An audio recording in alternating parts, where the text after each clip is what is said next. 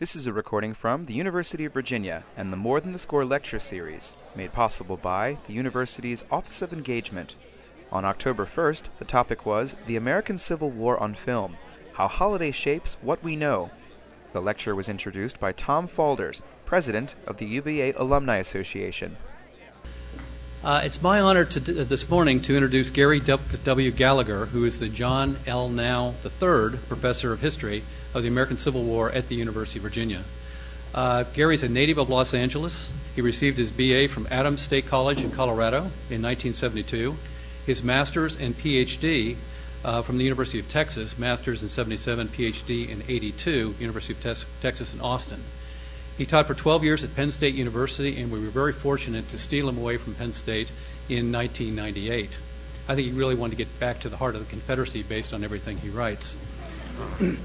He's the author of more than 30 books, including The Confederate War, Lee and His Generals in the War and Memory, The Myth of the Lost Cause in the Civil War History, Causes Won, Lost, and Forgotten, How Hollywood and Popular Art Shape What We Know About the Civil War Today, which clearly will be the basis of his comments today, and The Union War. He also serves as editor of two book series out of the University of North Carolina, Civil War America and Military Campaigns of the Civil War. He's appeared regularly on Arts and Entertainment Network series, The Civil War Journal, as well as participating in more than 36 other television projects on the subject. He's also the recipient of the Cavaliers Distinguished Teaching Professorship 2010 through 2012, the highest teaching award conveyed by the University of Virginia. I should also say there are a lot of students in the audience, and he's one of the most popular professors among the students today. Active in the field of historic preservation, he was the president from 1987 to 1994 of the Association of Preservation of Civil War Sites. It's an organization with membership of over 12,500 people in all 50 states. He's also served as a member of the board of the Civil War Trust and has given testimony about preservation before congressional committees on several occasions. So please welcome Professor Gary Gallagher.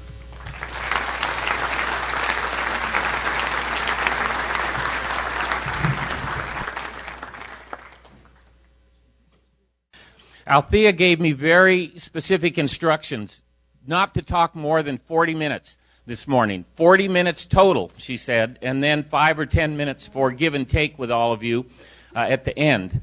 And so that's what I'm going to do. I'm going to talk for 40 minutes and try to cover most of what I think I want to cover. If I don't, none of you will know it, so your lives won't be diminished. I have two parts to this presentation today. One is a lecture, which is what I always do, and the other is PowerPoint, which I never, ever do. I'm absolutely opposed to technology of any kind. I haven't even come to terms with the 20th century yet, never mind the 21st century. And so this is the only talk that I've ever given that has visuals with it by students. They don't get anything in my class. Chalk and a blackboard, nothing else, nothing else. It's sort of an anthropological experience for them to be in a class where they're not awash in images and noise and all the other things that I think distract them in a world that's already full of distractions. But I'm going to try to do this. I'm going to talk to you first and then use exactly 18 stills from a number of films to illustrate some of the points that I'm going to make in my talk. So it's two parts. That way my brain doesn't have to try to mingle images with what I'm saying. I'm just going to say some things, and then I'm going to show you some stills from films. And I want to start by saying, in this year that is the beginning of the 150th anniversary of the Civil War, that when you try to understand the past, it's always important to remember that history and memory are two different things. They are not the same thing, although people often aren't aware of that. History happens. In my world, some people argue that there isn't anything such as history. It's actually just different memories of history. That can only happen in academia, of course, something that ludicrous. But there actually is history. Something's happening right now. You're sitting there. I'm saying specific things. This is happening. You're going to remember it differently. There'll be any number of memories of what is happening this morning. Some happy, some may require counseling. You can't tell. But the point is, those are two different things, and they intersect in some ways, but they are not the same thing. And memory often trumps history in terms of how we react to the past, because we engage with it according to what version of it comes down to us. That's how we respond to it. It doesn't really matter what actually happened. What matters is how we are told to understand what happened. Hollywood has a big role in shaping how we remember history. There's nothing anyone can do about it. Some in my world, again, lament that and rail against it. It's just the way it is. Gone with the Wind has had more influence on how Americans understand the Civil War than everything that's been written by all historians since Gone with the Wind debuted in Atlanta in 1939. That's just the way it is. It's always available. Ted Turner loves it. It's on endlessly. And so not only was it in release for a long time, it was still being released in theaters when I was in the mid-1970s. It was being released in theaters. It's had a tremendous impact.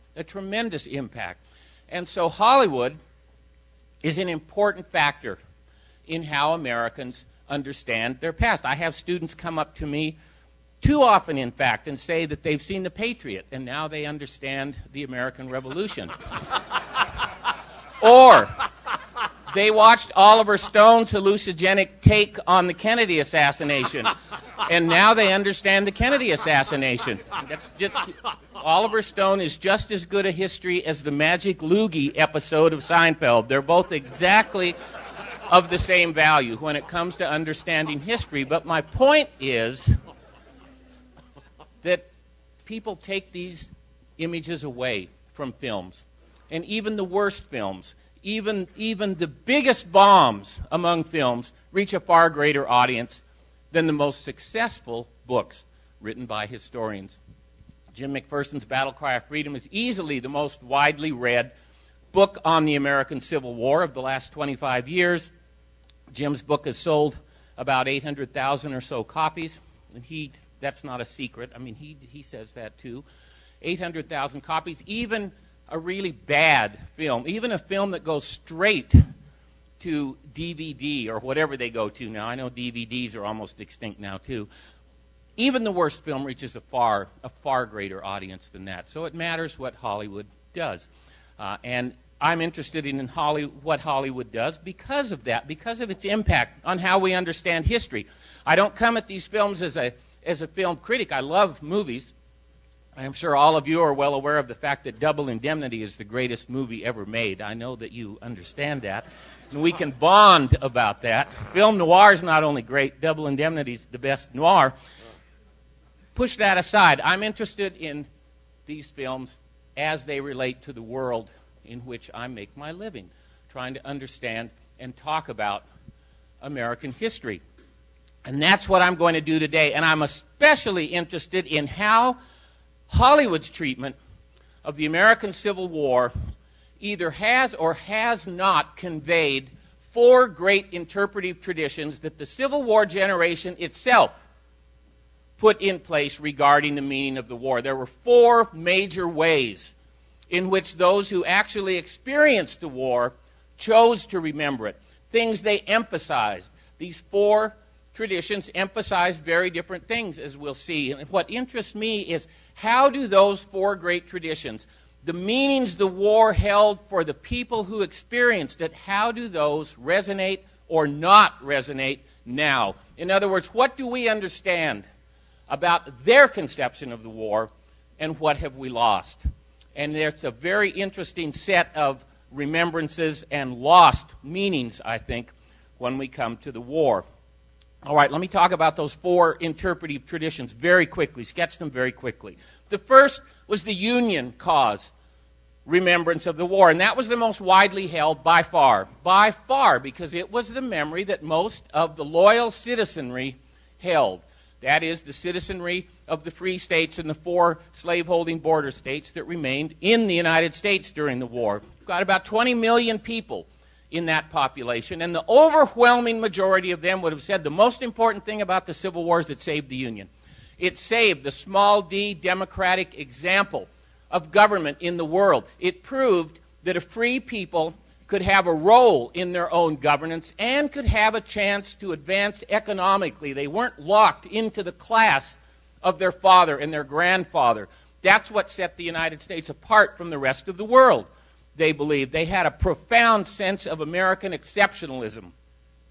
And that is what the war represented to them, a direct threat to the exceptionalist role of the United States in the world. When Abraham Lincoln spoke of the United States as the last best hope of earth, that's what he meant. So it was a war that not only had meaning for salvaging the work of the founding generation, but it also had meaning in terms of keeping democracy alive in a Western world where democracy was in retreat. The failed revolutions in Europe of the late 1840s had given the aristocrats and the oligarchs and the monarchists even greater power, and people in the United States were aware of that. So that is the Union cause memory. The Union cause also said the ending of slavery was good, but not for the reasons that we would want them to say it. It wasn't a great moral crusade for them. It was a way to help win the war against the Confederacy, to punish oligarchic slaveholders who had brought the whole problem on in the beginning, and to remove the one thing that they believed could threaten the United States from within, and that is the institution of slavery and all the ways that it caused problems. So that's the Union cause tradition. The second was the lost cause. That was the predominant memory of former Confederates. Former Confederates had to deal with this shattering defeat, and they came up with a memory of the war that said, number one, they never could have won the war. It was a hopeless effort against impossible odds. Of course, that's not what they said in 1861 and not what they believed in 1861, and wasn't true. They had a very good chance of establishing the Confederacy, but retrospectively they argued that. It wasn't about slavery, they said retrospectively. And they brought Robert E. Lee front and center. He was front and center during the war, but he was powerfully so after the war, because you could talk about Lee, and you could talk about his great victories against long odds. You didn't have to talk about slavery when you talked about R.E. Lee and the Army of Northern Virginia winning the great victory at Chancellorsville, for example. And you also portrayed in the lost cause vision of the war a Southern population, a Confederate population made up of brave soldiers, patriotic women, and loyal slaves. That was an important part of the lost cause memory.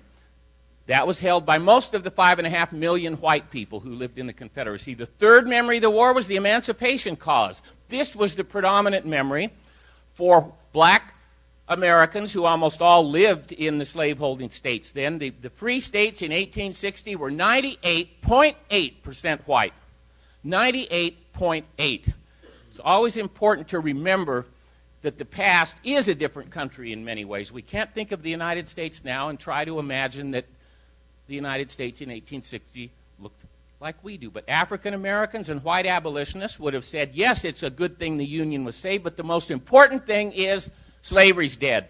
That's the greatest outcome of this great war that has cost so many hundreds of thousands of lives. The fourth tradition, Union, lost cause, emancipation. The fourth tradition was the reconciliation cause, and this was a version of the war that was adopted by some white people north and south in the late 19th century. That's been exaggerated, I think, in the historical literature, the degree to which this memory of the war came to be dominant. It never became dominant, but it did argue that let's don't talk about who was right and wrong. Let's don't talk about slavery. Let's don't talk about black people. Let's don't talk about emancipation. Let's talk about how the war was a showcase for American virtues among soldiers on both sides. Virtues such as being brave in the face of very difficult situations, of being loyal to your cause, whatever that cause was. And we're not going to say which one was right and which one was wrong. And we're going to celebrate the fact that a great nation emerged from this tremendous internal trial and marched toward world power status in the late 19th century. If you want absolutely perfect examples of reconciliationist rhetoric, read Woodrow Wilson's comments at Gettysburg on the 50th anniversary of the battle, or FDR's comments at Gettysburg on the 75th anniversary of the battle, 1913, 1938. They are absolutely perfect examples of comments that don't mention either cause, don't take sides between the two causes, and just offer tributes to the soldiers who had either blue or gray uniforms on. Those are the four great traditions, and they overlap in some ways. which I won't go into now because I don't have time. It's already almost 20 after 10, and we have to move along. Thea's over there. She's in the back, but I know that she has a great big watch that has a beeper on it, I think. She said she'd help me keep track of time, but I have a big watch too. Big enough so that I can even read it without my glasses on. And since I don't have my glasses, that's good. Those are the four traditions. And I'll make the point once more. By far the most widely held of those four traditions among the generation that experienced the war was the Union cause tradition. That was it. That was the great meaning of the war. It's a very expansive meaning because it embraces emancipation, but Union was the key. When you look at monuments on battlefields, when you read books, when you read regimentals and so forth from the time, look at the material culture of the war itself. Union is everywhere. Everywhere. And it was everywhere in Lincoln's rhetoric, too. Even at the end of the war, Lincoln was still arguing for Union because he understood that that would pull in the broadest swath of the loyal citizenry in support of the war. 45% of the voters in the United States were Democrats. Democrats were adamantly opposed to emancipation. Adamantly. They didn't give a good goddamn about black people or getting rid of slavery, and so you can't appeal to them if you're Abraham Lincoln. You can't appeal to Democrats to put on a uniform and risk your life to end slavery. You have to go with Union. And that is what he did. And he did it consistently. He did it even after he was reelected in 1864, even after the Republicans swept the elections in November 1864. Lincoln still emphasized Union in his very next message to the United States Congress. He said, yes, we need to pass the 13th Amendment. It had already passed the Senate, but it hadn't gotten through the House yet. Yes, we need to do that. But, he said, in a great war such as this, and I'll paraphrase him, there has to be one central goal. And in this war, that goal is Union. And emancipation is one of the tools that we'll use to achieve that goal. So there are these four great traditions. All right, I went back and looked at Civil War movies. There are really a lot of Civil War movies, almost no good ones, but a lot of them. You have no idea how much anguish went into looking. I had to look at them more than once to get the quotations right. As I started to go through them, I had some ideas of what kind of themes I would find, but two major themes came through.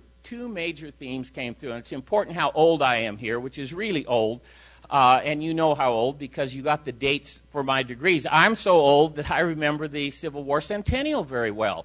I was a kid in Colorado already enamored with the Civil War when I was 10 or 11, and so I was very much attuned to what was going on in the centennial, and I had ideas about the war, some of which I'd gotten from movies like The Horse Soldiers and other things like that. So I went back and looked at these movies, and these are the two principal themes that really emerged from watching all of these movies. I focused most specifically on films since Glory, beginning with Glory, that's 1989, and coming down to now. In other words, most of these films are post-civil rights movement, post-Vietnam. And those are two really important factors in understanding how Hollywood has understood the Civil War most recently.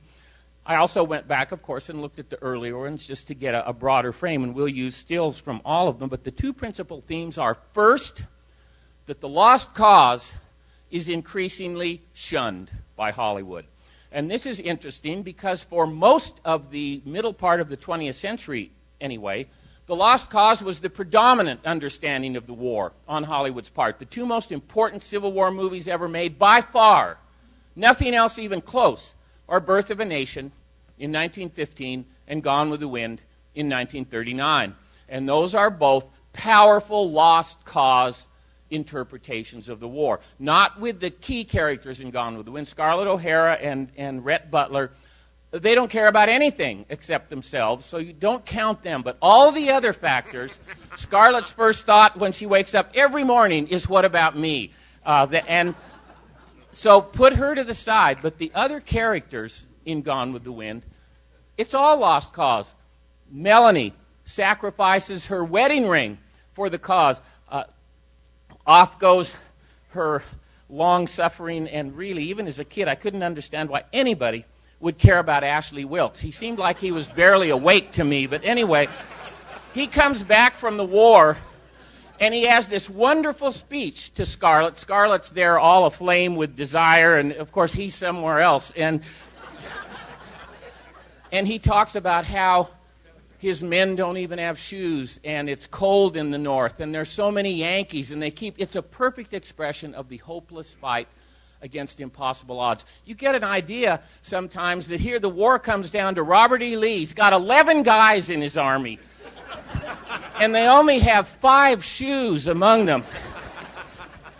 And Robert E. Lee looks across at the Yankees, and U.S. Grant has millions of Yankees, hirelings, Irishmen who've stumbled off the boat and don't even know where they are, and you get that sense from Gone with the Wind. And of course, Sherman in Gone with the Wind and in Birth of a Nation, he's the great destroyer in one and the great invader in the other. These are very powerful lost cause statements. Reconstruction is an evil thing foisted upon the former Confederates by the exultant Yankees. You know these movies. Powerful. And many other movies followed those lost cause themes as well. That began to change with Shenandoah in 1965, a truly wretched movie that starring Jimmy Stewart. I loved it as a kid. It didn't occur to me as a kid that it was odd that Confederate soldiers were in trees shooting down at Federals. You can't load a Civil War musket in a tree, of course. And that might be a key to Confederate defeat. You know, we might have won the battle, but our guys were in trees, and they could only shoot once. It marked a turning point in that it goes away from the lost cause. But then Hollywood abandoned the Civil War for nearly 25 years, except for Westerns. There are always a lot of Westerns that deal with the Civil War, The Outlaw Josie Wales and many others. It's 25 after, Alfie. I'm keeping my eye on that. There are a lot of Westerns that come out. They're sort of Westerns dressed up in Civil War garb. I'm not counting them. The next true Civil War movie after Shenandoah, which came out in 1965, was Glory, which came out in 1989. So the first theme that struck me is that the lost cause, which had been such a powerful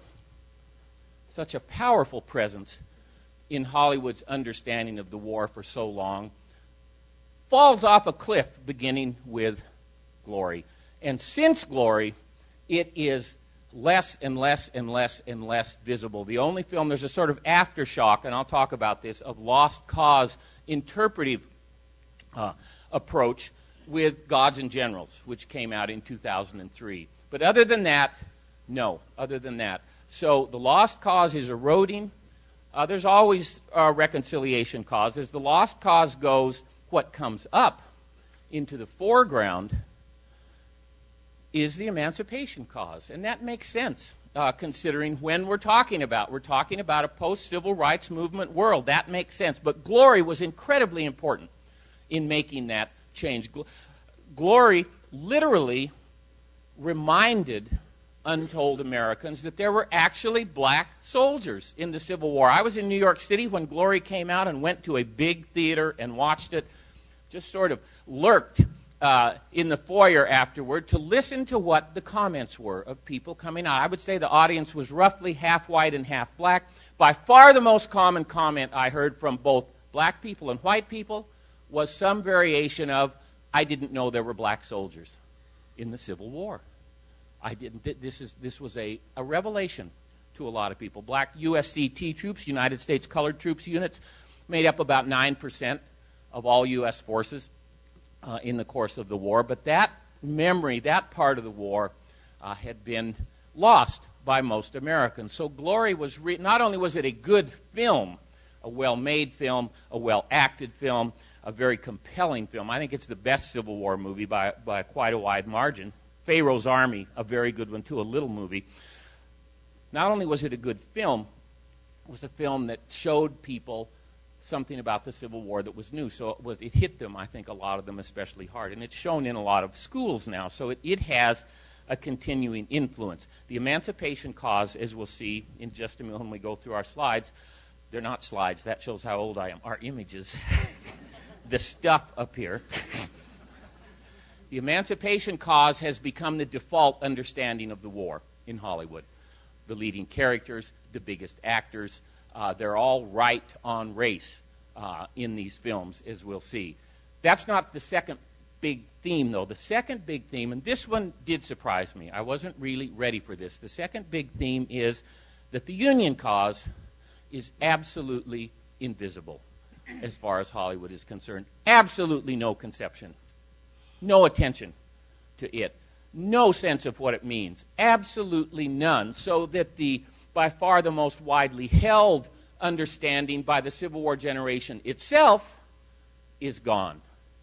I shouldn't have been surprised by that because over the years of teaching, the hardest thing to get across to a class or to a group such as this is why someone in New Hampshire or Wisconsin would put on a uniform and risk his life to save the Union. Something as nebulous as that. There is no threat to New Hampshire, no direct threat. Confederate armies are not going to march into New Hampshire. They are not going to capture New York City. They are no threat to the heartland of Illinois and Iowa and Wisconsin. Why? Students, others can understand. If you're a Virginian and there are United States armies coming this way, yes, maybe I better put on a uniform and fight them. But why would 2 million men in the loyal states do that? And the majority of them, true volunteers. That's something we need to remind ourselves of, too. The Civil War was fought predominantly by true volunteers, by men who went into uniform before there was conscription on either the Confederate side, which came in the spring of 62, or the United States side, which came in the spring of 63. They are true volunteers. Why are they going into uniform? If you don't understand what Union meant, you have no chance of understanding the American Civil War. None. Not a slim chance. Not a long odds chance. No chance. And I can sense some of you saying, right, okay, I'm perfectly okay with that. So is Hollywood. So is Hollywood. There is not even a hint, not the merest insinuation of what Union means in a single film that I watched over the last 25 years.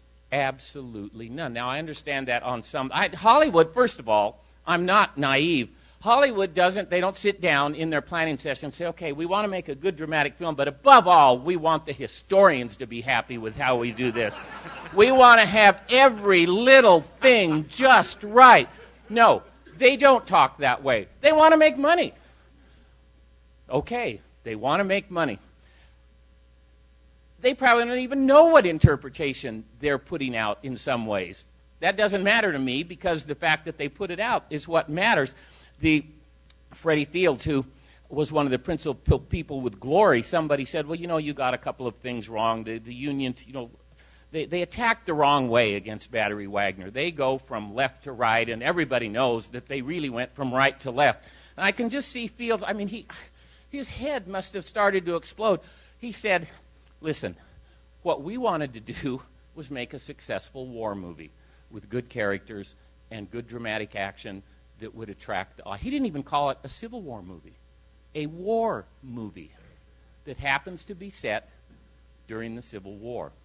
So I know that Hollywood's main goal isn't to get any interpretation right, and yet they do get certain interpretations, and the one they don't get is Union.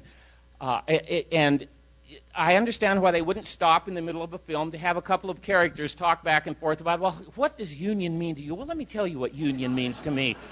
And the battle is raging, but the camera's on us, and we're talking about union and how really these ideas and those Europeans are going the wrong way, and I don't like slaveholding oligarchs, explosions, attacks. No, they're not going to do that. They will not do that. But they don't have to do that. You can do a great deal to convey a sense of national purpose in a very brief scene. In Gone with the Wind, for example, in the ballroom scene, the big ballroom scene, it's set, the guys in uniform, big picture of Jefferson Davis, and people sacrificing their wedding rings for the Confederate cause. That gets across a message. There is no comparable scene dealing with union in any film. The scene in Casablanca, where the German officers start to sing their songs, and then the French get up, humbled by German military power, and start to sing La Marseillaise, and the camera goes from one passionate face to the next. That whole scene takes 2 minutes. 2 minutes. And it conveys a tremendously powerful message of this sense of being French and of the French nation being humbled and of people who are struggling with that. 2 minutes. You could do it, but no one has done it or even attempted to do it with the Union cause. That would come as a surprise to Abraham Lincoln, to pick someone at random. What would come as an even bigger surprise is that Hollywood's conception of white United States soldiers in Civil War armies is almost identical to Hollywood's conception of United States soldiers in Vietnam in films produced in the 70s and 80s. They are a great, menacing juggernaut, crunching across the countryside and pillaging and laying waste to civilians, to African Americans, in Dances with Wolves, which is a Civil War movie, to Native Americans. I mean, in Dances with Wolves, the Union Army characters are unbelievably negatively portrayed. Unbelievable. Dunbar gets wounded early on, and the physicians, the Union physicians, say, oh, no, he's wounded, but they want to go coffee up, as they put it, before they do anything with him. The first Union officer he sees in the West is a man who's literally insane. He's insane. He rants and rants. He urinates on himself, and then in the end he commits suicide as Dunbar rides away. And you think, well, God, that's the United States Army that we're seeing here. The other guys, they kill his horse, they kill his wolf, they do everything to Dunbar. It's an amazing portrayal of United States soldiers. And it's common in other films. The only U.S. soldiers you see in Cold Mountain are a little patrol that come to a yeoman farmstead. They terrorize the woman in that farmstead. They take her child out and put the child out in the cold wind. They won't even let her put a blanket around the child. And then the Union officer goes in to rape her. And only when Inman comes back is that stopped. It's as if Hollywood can only have one image of what a United States soldier is, and they just plunk it down whatever war they are that they happen to be in. And the United States soldiers are far more often than not portrayed that way. That would come as a surprise to a Union cause population that absolutely felt triumphant about the fact that citizen soldiers had saved the Republic. Citizen soldiers, soldiers whose primary goal was not to be a soldier anymore. That was the wonderful thing about why the war was won, said the Unionists at the end of the war. These aren't hirelings, these aren't professionals, these are citizens who did what small R Republican citizens do in a crisis, and then they go back to being citizens again. That's why the United States is different, the Civil War generation would have said. You get almost no sense of that in modern films. Okay, now we're going to run through slides. 20, I think we're going to go through each of the traditions. Lost Cause. Well, we'll start with Lost Cause, and here is a still from Birth of a Nation. Colonel Cameron has just assaulted the Union lines. It's an assault made just to get food for his men. It's a great setup on how the Confederates don't have anything There's a wooden tube of a cannon there that he's rammed the Confederate flag in, and there he's wounded. It's a tremendous part of the lost cause structure of Birth of a Nation, which presents a very positive picture of the Confederate civilization, of course, as you know. Cameron is one of the key people. All of the themes are there. The Union juggernaut fighting against hopeless odds for the Confederates.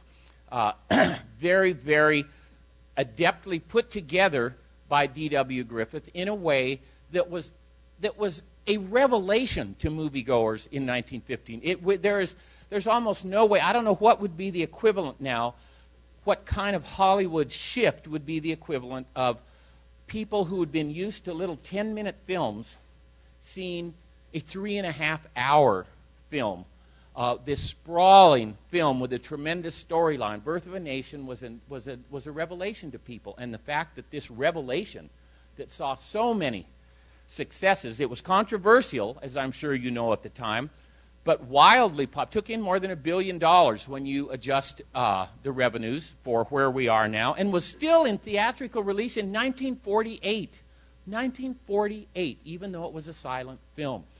A very powerful lost cause. There we go. Gone with the Wind, the famous scene at the railroad depot in Atlanta as the Confederates are defending the city. This was the longest tracking shot in Hollywood history to this point. And you've all seen it. It starts low and comes back and back and back and back. And right at the end, you get the St. Andrew's Cross battle flag, which incidentally was not the Stars and Bars. The nitwits who fly Confederate flag, whenever the Ku Klux Klan nitwits get together and fly this flag and call it the Stars and Bars, I can only wonder whether they have 15-watt bulbs or 16-watt bulbs that they're working with. This is the St. Andrew's Cross battle flag. You couldn't frame a better scene to bring together the representation of the nation and the sacrifice of the nation's citizenry. Right there. 1,500 actual people, 700 or 800 dummies scattered around. They couldn't get enough extras. But the impact is tremendous in one short scene. Absolutely a lost cause take, a perfect lost cause take, because we know they're not going to win. Even though they're sacrificing at this level, we know they are not going to win. Not going to win. Here's Shenandoah. There's Jimmy Stewart, our man Jimmy Stewart, with 5 of his 6 sons. He has 6 sons. Each of these has an actual name. The youngest one is just called Boy. I guess they just ran out of ideas by that point. What should we call him? Hell, I don't care. Let's just call him Boy. He'll answer to that. So here's Jimmy Stewart. Where does Jimmy live? He lives in the Shenandoah Valley. It's the summer of 1864. There's been a Confederate draft since the spring of 62, which took everybody. His boys aren't in uniform because they don't want to be, because Jimmy is not on board with the Confederacy, because Jimmy doesn't have any slaves and he doesn't believe in supporting a cause that is all about slavery. This is a real departure from the lost cause understanding of what the war was about. He tries to stay aloof because he's not interested in taking part in a fight that he says is no part of his life. He'll ask his sons, some of them want to go in the service, and he says, are they on our land yet? And they say no. He says, then it doesn't concern us if they're not on our land yet. They eventually get on his land, as some of you know. But this marks a shift. There's also a key black character in this film, a young African-American guy named Gabriel, who is a slave early on, but then takes his freedom and ends up as a United States soldier at the end. That's a real shift, too. So this is Shenandoah, not a good movie, sort of hard to watch now, but it's worth watching because of what it tells us about Hollywood's moving in a little bit different direction in terms of the lost cause. Here we come up to Ron Maxwell's cinematic translation of The Killer Angels, of Michael Shar's Pulitzer Prize-winning novel Killer Angels. We have Martin Sheen there on the left. an interesting choice to be Robert E. Lee, and Tom Berenger over there on the right playing James Longstreet with a beard that changed in every scene. It looked like Tom had about 5 squirrels hanging off his chin who were arranged differently each time. This is a film that has some lost cause touches. One is, of course, the centrality of Gettysburg. Gettysburg was not nearly as important during the Civil War as it became retrospectively. It was not the great turning point of the war, nothing like the great turning point of the war. It's a comforting thought. People like easy formulations. Okay, the war goes halfway, then you have Gettysburg. That's the turning point. And then all the Confederates get out their calendars, circle April 9th, and say, only 160 days till Appomattox. 159 days to Appomattox. God, I wish it would speed up. No. This treats it that way, which is a lost cause touch. Its focus on R.E. Lee is a lost cause touch, but it's very favorable to Longstreet, as the novel was. And, of course, Longstreet was anathema to lost cause people. They used him as a way to get Lee off the hook at Gettysburg. So there's a little bit of a mix, but it's not really a lost cause film. And here we have a new Robert E. Lee in Gods and Generals. It's now Robert Duvall, who's too old to be Robert E. Lee here. Martin Sheen, too short to be Robert E. Lee. Well, Duvall's too short, too. Here, we do have 2 key lost cause scenes involving these 2 men. That's Stonewall Jackson on the left and R.E. Lee on the right. This is a powerful lost cause film. 2003. It's quite remarkable that late you got it. In one key scene, Lee is up on the high ground on the right bank of the Rappahannock, looking across the Rappahannock toward Ferry Farm, where George Washington was, and toward Stafford Heights, and he says, those Yankees just don't get it. They don't understand what place means, what family means, what land means. He draws it's the old stereotype of all Yankees care about is money, and they don't care about family, and kinfolk mean nothing, and they're just grasping, cold, humorless. You fill in the blanks. Jackson has an even greater speech. He says at one point, well, if the Yankees lose the war, they'll just go home and make money again. But if we lose the war, we lose everything. And then he talks about all the things. Again, one is a real cause, one is a shallow, why are they here? They must not even know why they're here if they're just going to go home and make money again. Key scenes in Gods and Generals. None more so than this. There's Jackson again, and he's hiring a cook. And so here he has an African-American guy who, like Jackson, is from Lexington. And they have this incredible scene where they bond as Confederates. And they have another scene too, they talk about the future of the Confederacy and how General Lee is talking about getting rid of slavery and so forth. It's an amazing sequence of scenes that tries to get the Confederacy right on race.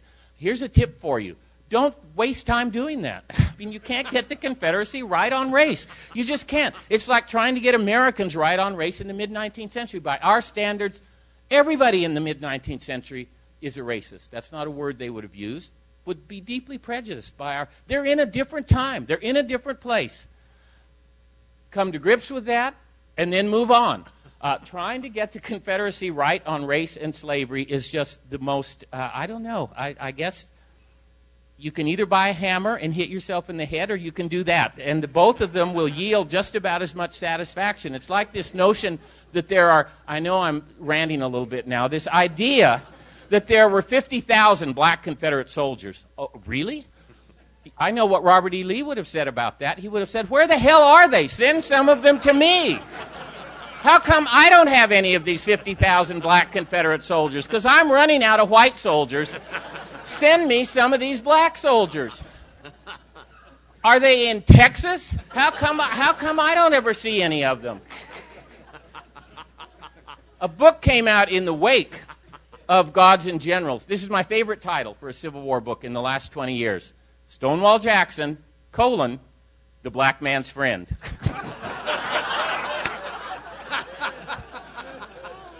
I know black people across the Confederacy were praying, I hope General Jackson wins the war, because that will be good for me. Here we have Cold Mountain. This is an indication of how far the lost cause has slipped off the radar screen in Hollywood's view. Here's the expression of the Confederate state in Cold Mountain: Teague and his albino son. Here's something else you can count. Hollywood likes nothing so much as they get one idea and it's never gone. If you see an albino person in a Hollywood movie, watch out. They are not on your side. And that is certainly the case in Cold Mountain. What do these guys do? They wreak havoc in the countryside. They literally torture women and yeoman farmsteads. They indiscriminately kill people and plunder. This is the Confederate state. Not a single attractive Confederate character in Cold Mountain cares anything about the Confederacy. Nothing. They are bitterly against it, from a physician treating wounded who would have been of the slaveholding class probably, who says, look at all those poor, duped men out there just dying in this cause for a rag that represents slavery. Inman doesn't like it. He's the key character. Our heroine, who's from Charleston, South Carolina, sort of on board with secession, Charleston was. Some of you might remember. Her second speech, she gets to Cold Mountain where the air is clear and, the mountains are smoky, and Hollywood has these wonders. I love in Dances with Wolves, Dunbar's asked, they say he can be deployed anywhere he wants to go because he's been heroic. Not really, but they think he has. And he says, I want to go to the West before it's gone. What? Americans were worried the West was about to be gone in 1864? Do you really think that's true? I can tell you don't think that's as outrageous as I do. I don't really care. She comes to Western North Carolina and says she's so glad to be away from Charleston with its corsets she's liberated and its cotton, doesn't like natural fibers, I guess, and slavery. That's when the movie lost me right at that moment. She is anti-slavery. She is from Charleston. Really and truly. They didn't even have secret abolitionist clubs in Charleston. Not even embedded abolitionist clubs in Charleston, I can promise you. But our heroine, she would have been in one. All right, the Emancipation Cause. Here we have the scene just before they attacked the wrong way against Battery Wagner. Denzel Washington, we have Tripp, and we have several of the key characters there. This is really, as I said, this is a tremendous point of shift in how Hollywood understands the American Civil War. From here on, and this is an important movie beyond that. Any of you have seen the USCT Soldiers Monument up in the Shaw District in Washington, for example, where you go into the little plaza and there are 200,000 names. It's sort of the same theme as the Vietnam Memorial. All the names of all the African-American men who served in the United States Army during the war. This movie explains why that's there. I can't believe that would have happened without this. This had a tremendous impact, not only on Hollywood, but beyond Hollywood. And it shows up in films beyond that. Here we have Joshua Chamberlain and the gnome-like little Irish sergeant Buster Kilrain in Talk About a Stereotype in Gettysburg. And Chamberlain explains what the war is about. This is what the United States is fighting about. There was some interest in union early on, he says, but now it's a war unlike any war in history. This is a war to set men free. This is a war to kill slavery. Well, that is probably how Joshua Chamberlain thought about it. It is absolutely not how most of the men in the Army of the Potomac who fought at Gettysburg would have thought about it. They would have said this is a war about union. And so viewers, since this is the only time in the movie when this is discussed, really, his little brother discusses it one time too, when he says the same thing, oh, it's a war to end slavery. He pauses and says, oh, and about union too. That's absolutely backwards. But people paying attention, if they're interested in what the war is about, they would come away from Gettysburg with a sense that by the midpoint of the war, it is a war to kill slavery in the minds of the United States soldiers. I hate to inflict Richard Gere on you, but I'm going to anyway. This is from Summersby, which is a take on the return of Martin Gere, as many of you know. He's a former Confederate soldier who was imprisoned in a United States prisoner of war camp, which tended to be an embittering experience for the men who were sent to camps on either side. But he has the most modern racial attitudes. He's the protagonist, he and Jodie Foster, and they try to set up a kind of utopian community that takes no notice of race in Tennessee after the war. Again, it's just so spectacularly ludicrous that you have to just swallow hard to get past that, and then you can watch the rest of the movie. But it's typical of how Hollywood has chosen to deal with race and emancipation. Same thing even in Gods and Generals, which is mainly a lost cause film, but when Union characters talk about what they're fighting about, and it falls on Joshua Chamberlain again here, and there he is with his brother Tom, it's the same thing. He explains that it's a war about killing slavery. And when his brother Tom uses the term darky at one place, he gets a lecture from his big brother. Darky would have been the mildest kind of word that many mid-19th century Americans would have used. It's just, we need to be honest about that. But this film makes a point of once again reminding viewers that on the Union side, it's a war about emancipation. Here's the key scene, the emancipation part of Cold Mountain.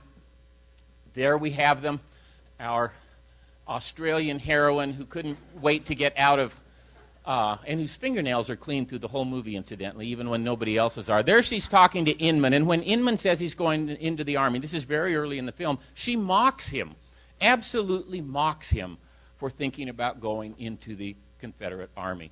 And that's a theme that goes through the whole film. All the characters, whether it's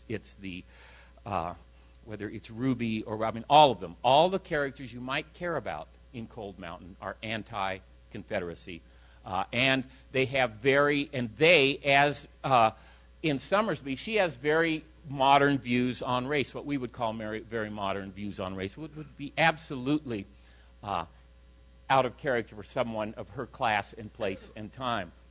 Let's talk a little bit about reconciliation, which is evident in a number of Civil War films. This is a scene from How the West Was Won. One segment of How the West Was Won is on the Civil War, as many of you know. This is a 1962 film. It was directed by John Ford.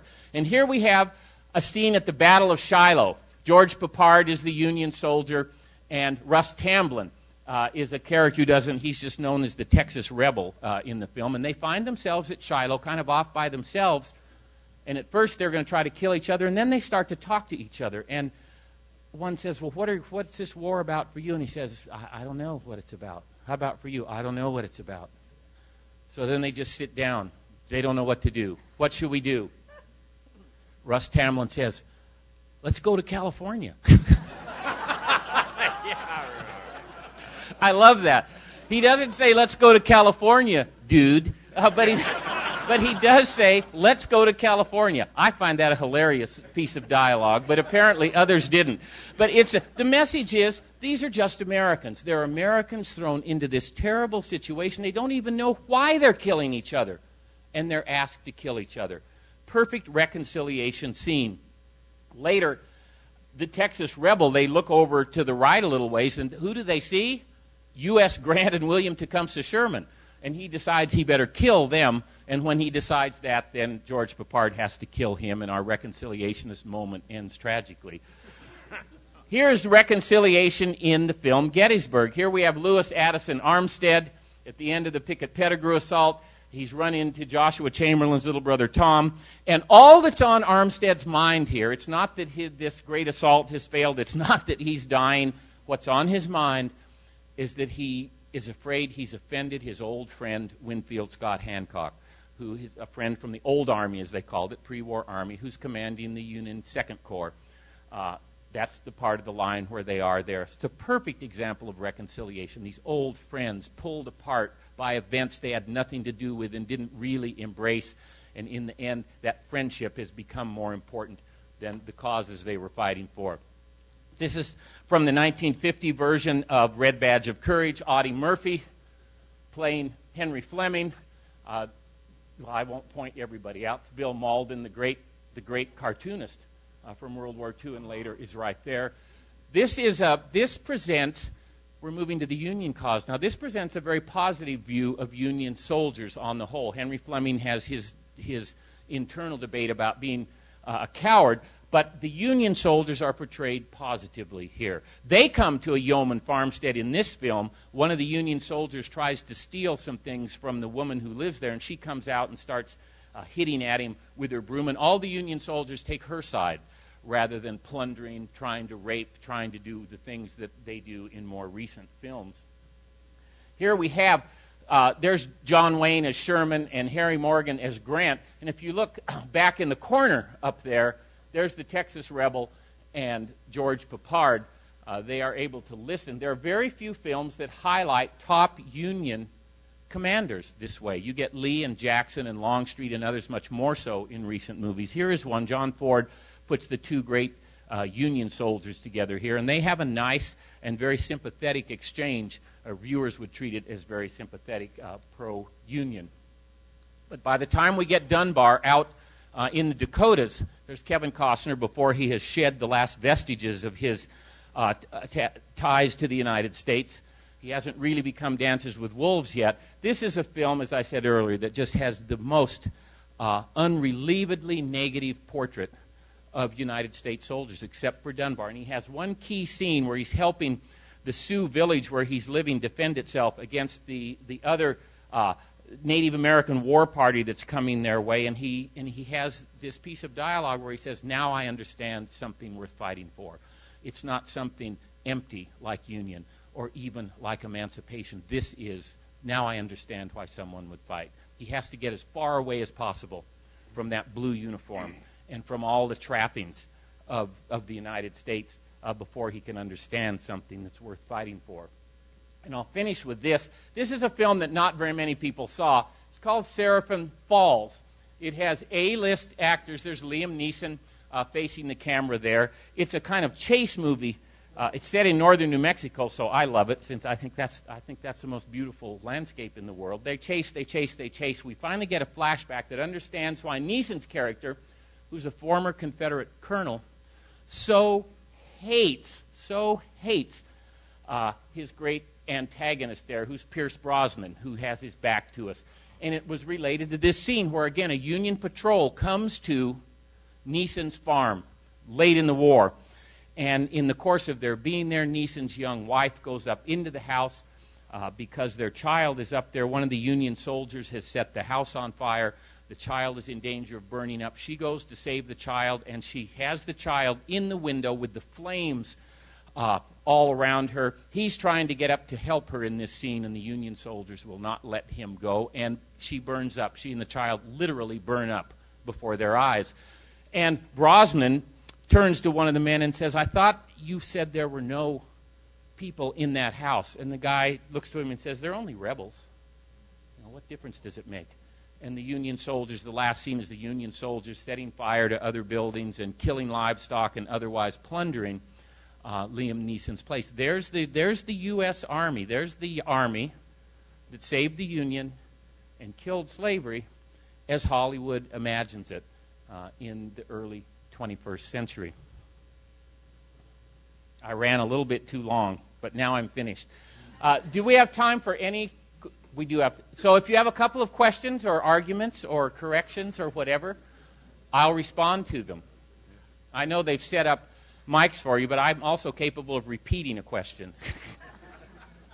The question is, I talked about the change in Hollywood's treatment of soldiers in the wake of Vietnam. What about in the wake of 9/11? Have I seen a more positive portrayal? I haven't seen many of the Iraq and later films. I've seen a couple, and in a couple, I would say they're still in a Vietnam mode, where the U.S. soldiers are still pretty menacing and pretty, but I haven't seen all of them, and so I'm not really up to speed to comment on that seriously. So I won't.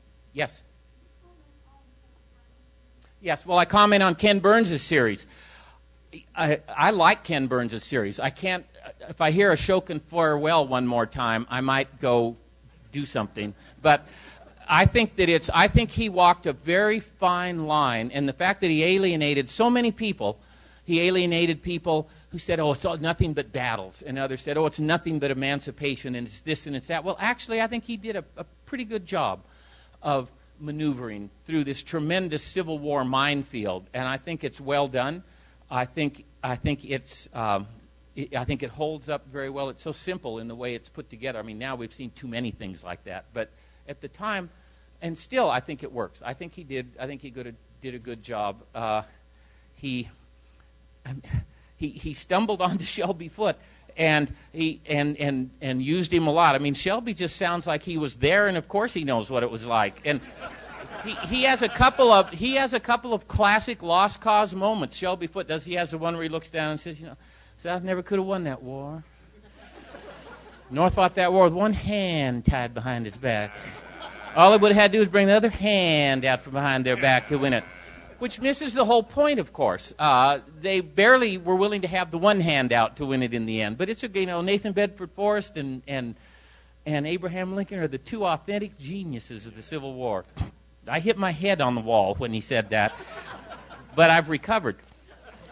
I think it's well done. I think it's well done. Yes. I absolutely don't mean that. The question is, by union, do I mean the encroaching federal monster taking over all power from the states? Absolutely not. That's one of the reasons the union cause is not treated. The people on the left and the right are upset with different aspects of the Union War. Some on the right believe that and there are even books that argue that here's what the Civil War was really about. It was Abraham Lincoln and some of these Republicans got together and said, let's have a big war so we can make the central government intrusive and torment people for the next 200 years. That's what the Civil War is about.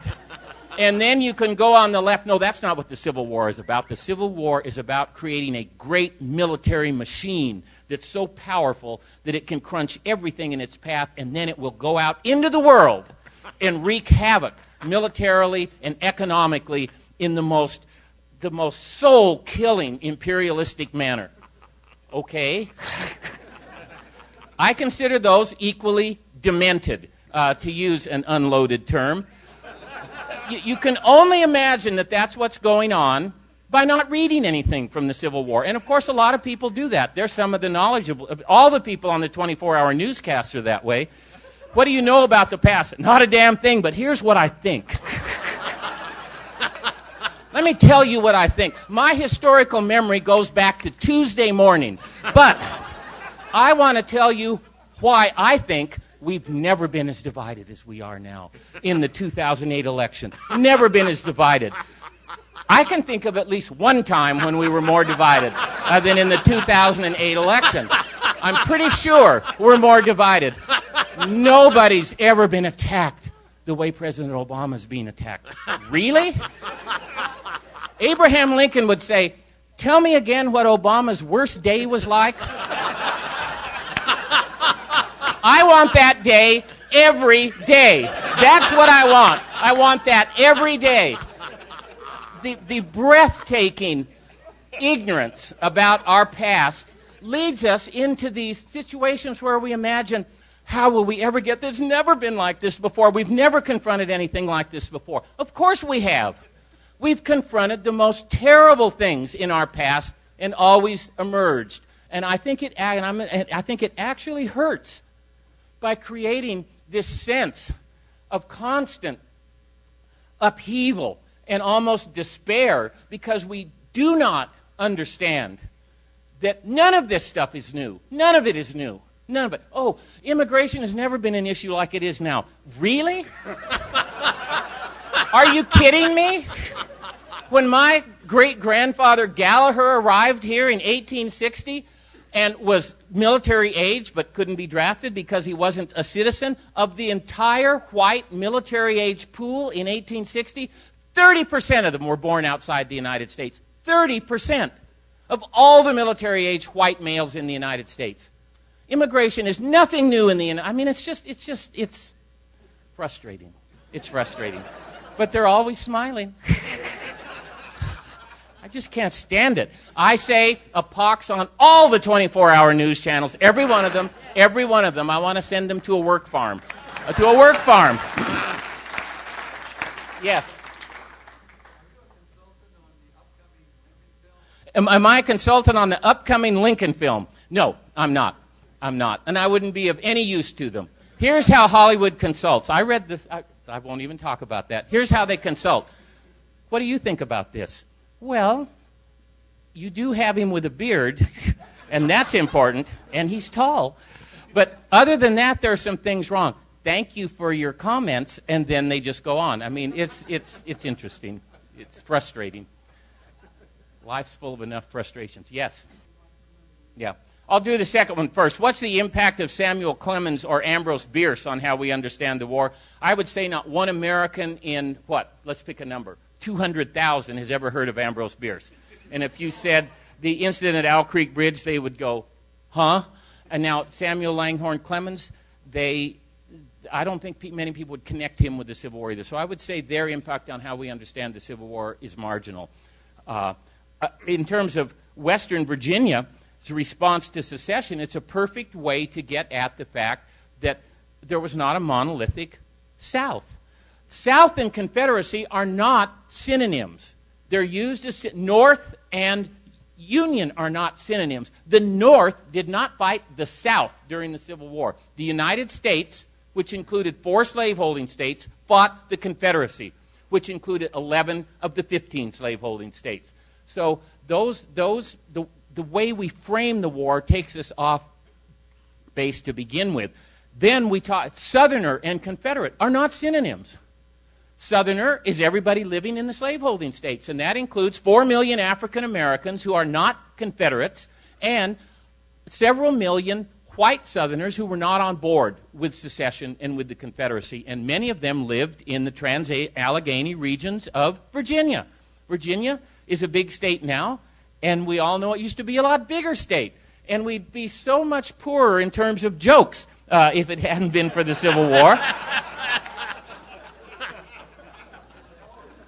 But it shows that there was a tremendous opposition to secession. Now, West Virginia, if they'd really let people vote who wants to be in West Virginia, or Kanawha, as it was originally going to be called, or not, it wouldn't be nearly as big as it is now. They added a bunch of counties, including the 2 where the Baltimore and Ohio Railroad dipped below the Potomac River and then went back up. Harper's Ferry, Charlestown would not have voted, Shepherdstown would not have voted to go into West Virginia.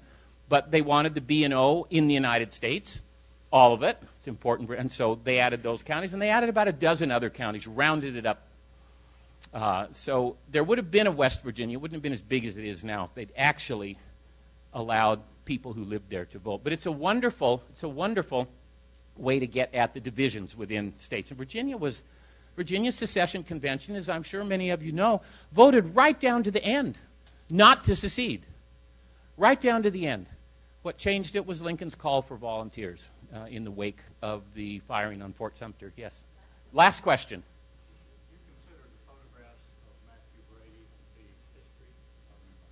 Do I consider the photographs of Matthew Brady to be history or memory? And the pedant in me is forced to say, first of all, Matthew Brady didn't take any photographs during the Civil War. All those photographs that say photo by Brady were taken by one of his brilliant young photographers out in the field. But do I consider them history or memory? I consider them both, because I think that some are actually taken just of what you saw, and they show us things about battlefields that no one had ever seen before, for example. On the other hand, how they were used gets into the field of memory, and the fact that the photographers staged a lot of them also makes it hard to figure out. One of the most famous images from Gettysburg is the one of what the original Alexander Gardner took it. The original caption was, "Confederate sharpshooter in Devil's Den, killed by the concussion, not a mark on him." And he's in this little place where rocks come together, and there he is with a peaceful look on his face and his musket leaning against part of the rock outcropping. Well, it's very evocative, very evocative. That guy was actually killed about 30 yards away. And Brady's guy first photographed him over there, then took him over to this other part of Devil's Den, leaned him against the rocks, arranged the musket just the way he wanted it, photographed him again, and then made up this completely bogus caption. So there is memory right from the spot. The other picture, I would say, would come closer to being history. And some of the, so it's a great question, and there's not an easy answer to it. I think it can be both. Thank you very much.